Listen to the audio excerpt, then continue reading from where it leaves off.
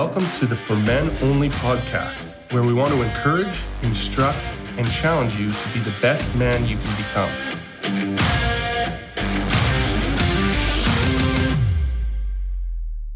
Thanks for tuning in to this week's For Men Only podcast. My name's Pastor Brent, and I'll be your podcaster today. And today I want to talk about the battle for the skull.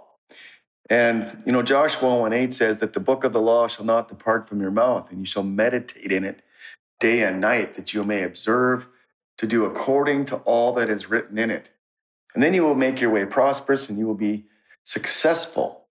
And as opposed to living a life helpless and hopeless, our minds can be taken captive by the wrong thoughts. The children of Israel were easily overtaken in their minds. They struggled to see the kind of victory that the Lord had for them. And sometimes I think we're like that too. God's answer was to get them to meditate on his commands. He told Joshua to meditate on the word, because, the real battle is fought within the gray matter that's between our ears.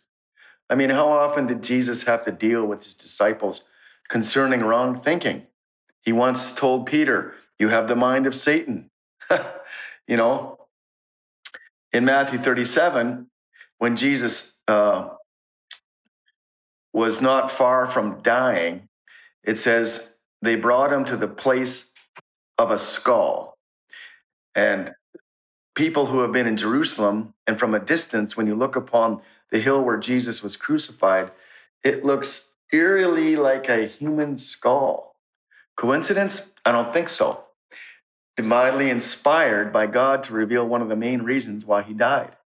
God could have chosen a place that looks like an eye or a heart, an arm, a foot, but he chose a skull, which I believe represents the human head.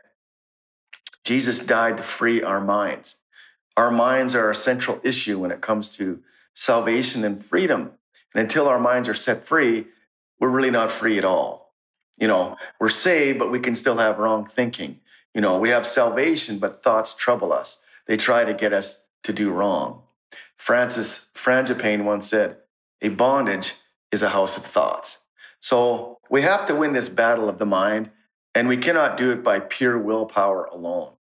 God has given us a will, of course, yes, and it can endure and it can overcome too, but it gets wearied from standing for such a long time. What's needed is a renewing of our minds, a mind that has been subjected to the Word of God, reinforced by it, strengthened it.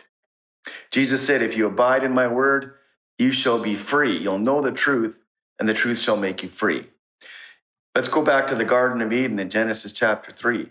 When Satan attacked Eve, he didn't come with force. He didn't come with power, but he came with subtle mental manipulations that were meant to deceive and cause her to stumble. His weapons were to affect her thoughts, her patterns, her reasonings. And you know what? He does the same thing to us. And so we need to know the Word of God. We need to have meditated on it and thought about it and memorized it and looked at it and studied it until we really understand the truth and deception, truth and falsehood.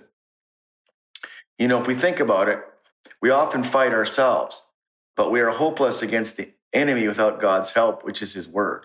That's why Ephesians 6 tells us that we are to take up the sword of the Spirit, which is the word of God, so that we can fight against these things that the enemy brings against us. So we've got to be willing to pick up that sword and enter the battle. And the word is the primary weapon by which we do spiritual warfare. Without it, we can't win. We can't just sit here and say, I don't like how I think, or I'm not thinking right, or, I'm never going to, or I am useless, and so on and so forth. No, we've got to take the sword of the Spirit, which is the word of God, and speak it forth. Change our thoughts. We've got to make God's thoughts our thoughts. Amen? And so Jesus did it. When the enemy came to him and took him up on the mountain and all that to tempt him, he said, "If you are the Son of God, command these stones to make bread." And what did Jesus do? He used the word of God. He said, "Man shall not live by bread alone, but by every word that proceeds from the mouth of God."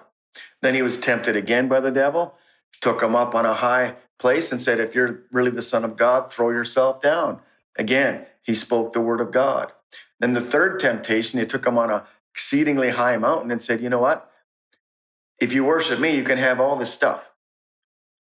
And Jesus said, away with me. It is written, you shall worship the Lord your God and serve him only. So how did the enemy try to overcome the Messiah? Through half-truths, seductive offers, lies, really. And Jesus knew the word, he spoke the word, and he was able to push them aside.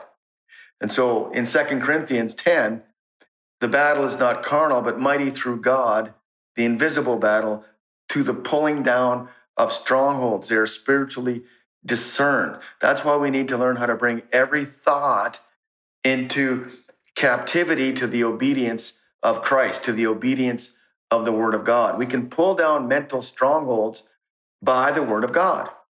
So any thought, any argument, any kind of thinking that's not submitted to the higher authority of God can cause trouble in our minds.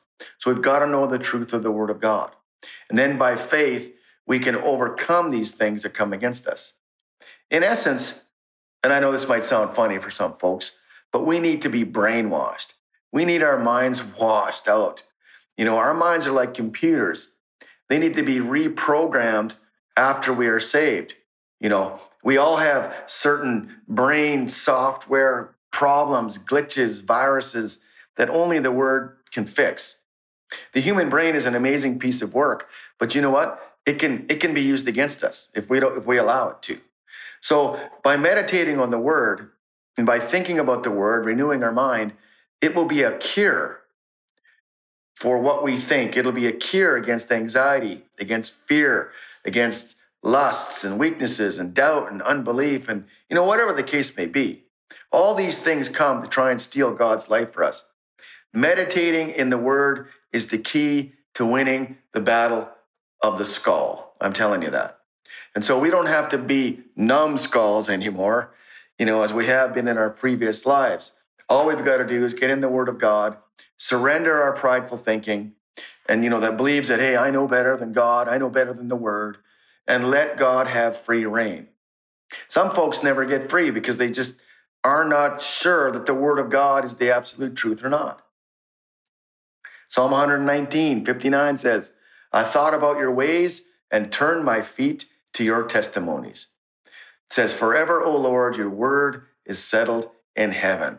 Psalm 119:97 says, oh, how I love your law. It is my meditation all the day long. So you know what? It's settled. Hebrews 4:12 says that the word of God is a two-edged sword. I'll tell you what, each side of the sword has a unique purpose. One side cuts the enemy's thoughts out like a skilled surgeon, and the other heals our minds and our souls by thinking the truth. When my mom heard me swear as a kid, she tried to wash out my soap. She tried to wash out my mouth with soap. So it's really important. And just like soap, the word of God reaches into the depths of our very beings, to the very center of our core thoughts, right on the inside, and it divides right from wrong. Only the word can do that. It even goes into our subconscious levels where I don't think we're even aware of what we're thinking sometimes, but it exerts great influence, but only if it gets inside. The word doesn't do any good sitting on a coffee table or in the back seat of your car. An unopened Bible is a useless Bible. Romans 12:2 says, don't be conformed to this world, but be transformed by the renewing of our minds, so that we can prove what is that good and acceptable and perfect will of God. If we don't renew our minds, how in the world can we possibly fathom right from wrong, or what's from the enemy and what's from God, what's good and what's bad? We can't. We got to renew our mind. And so we need to reprogram our minds. I know that sounds funny. Some people don't like that, reprogramming or brainwashing. But the truth is, God's thoughts can be our thoughts. His ways can be our ways. They're higher, of course, but we can come up to his way if we get in line with the word of God. Meditating on the word is key. If we put in the time to just let the word of God just like a cow, just, chewing his cud over and over and over, ruminating, just pulling that cud up of the word, the cud of the word of God, and thinking about it, and it will change us. And then this battle for the skull will be a lot easier. The battle, literally, guys, is right between your ears. What you think, what you allow in your head. We've got to bring every improper thought to obedience to a Christ. And so this is where our will works with our minds. They work together to do what each one by themselves cannot. You must have the will and the word together to take captive the thoughts that are contrary to God. So how do we do that? We meditate. We say, you know what? Today I'm going to meditate on this scripture. I'm going to think about this. We meditate on it day and night until it forms the right picture, the right image inside of us, and then we can act on it when the time comes. I guess it's a little like preparing for battle. We don't meditate when the battle starts. We act. The meditation comes long before the battle begins. And if we haven't prepared, we may not overcome the bondages or strongholds or attacks of the enemy.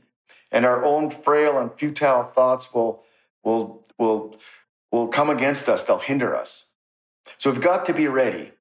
Jesus' blood ran on the ground from that giant skull of a hill that he was killed upon.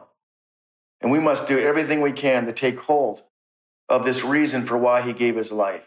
And one of those reasons was to give us the power of God to help us overcome the struggles in our minds. Listen, guys, you don't have to stay in bondage in your mind. You don't have to be subject to the enemy's thoughts anymore. You don't even have to be subject to your own thoughts anymore. We have something powerful. We have the word of God at our disposal. So I want to encourage you guys today. Take the battle for your mind seriously today. How? By meditating on the word of God. Read the word of God. Meditate on the word of God. Hear the word of God like you are today. If you're listening to this podcast, that's exactly what you're doing. And you know what? God's going to bless you for it. So I'm going to close there. I'm going to end there. And, I'm just going to pray for you. Father, I pray for every man listening to this podcast, Lord, that they are in the battle for the skull. And Lord, I pray that you would help them. I pray that you would encourage them. I pray that your spirit would help them take the word of God, which is the sword of the spirit, to overcome all their negative thoughts and wrong thoughts, doubtful thoughts, fearful thoughts, or whatever the case may be. And Lord, I pray for every man that their minds would be renewed by the word of God. So guys, take the initiative, meditate in the word of God, and the victory will be yours. God bless you. Thanks for listening to this 4 Men Only podcast. I pray that you would encourage others and tell others about this podcast. Share it with other people. Share it on Facebook. Share it on other social platforms, and let the word get out. They're short. These are short podcasts, but they're designed to help every man become the best that they can be. Till next time, I'm Pastor Brent. God bless. Thank you for listening. We hope you enjoyed today's podcast. Share it with a friend or a family member and get the word out there. If you would like some more content, please join our Facebook page, 4 Men Only, or subscribe to the newsletter, which is on the Faith Alive Family Church's website, fafc.ca, and click the link. Now let's become the men God has called us to be.